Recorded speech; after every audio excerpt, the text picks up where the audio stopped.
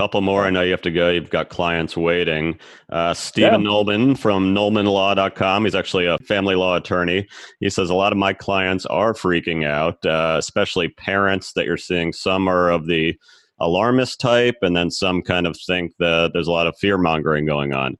How can parents and spouses specifically connect with each other? This is a whole new dilemma for parents that have probably never been around each other this much, especially if they're going through some conflict. How can they come together in a time like this when they might not always agree on what's going on in the world? I'm so glad you asked this one. Thank you, Stephen. So a lot of parents I'm working with disagree about how to approach this with their kids. Like some feel like, okay, we need to make sure they know that we're in a crisis situation. Some want to protect their kids as best they can.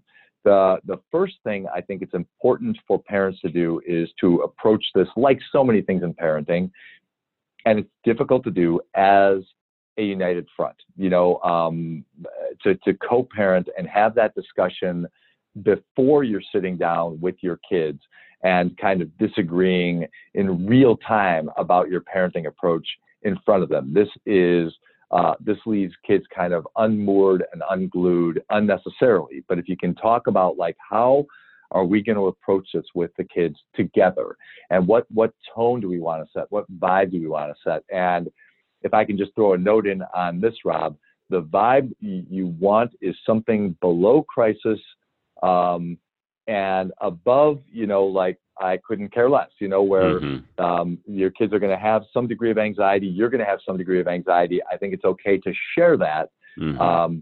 But again, once we're in crisis thinking, I don't think we're thinking very clearly. We're not making very good decisions, and we're not modeling a very good approach to the situation for our kids, because we want to think about like they're going to follow our lead.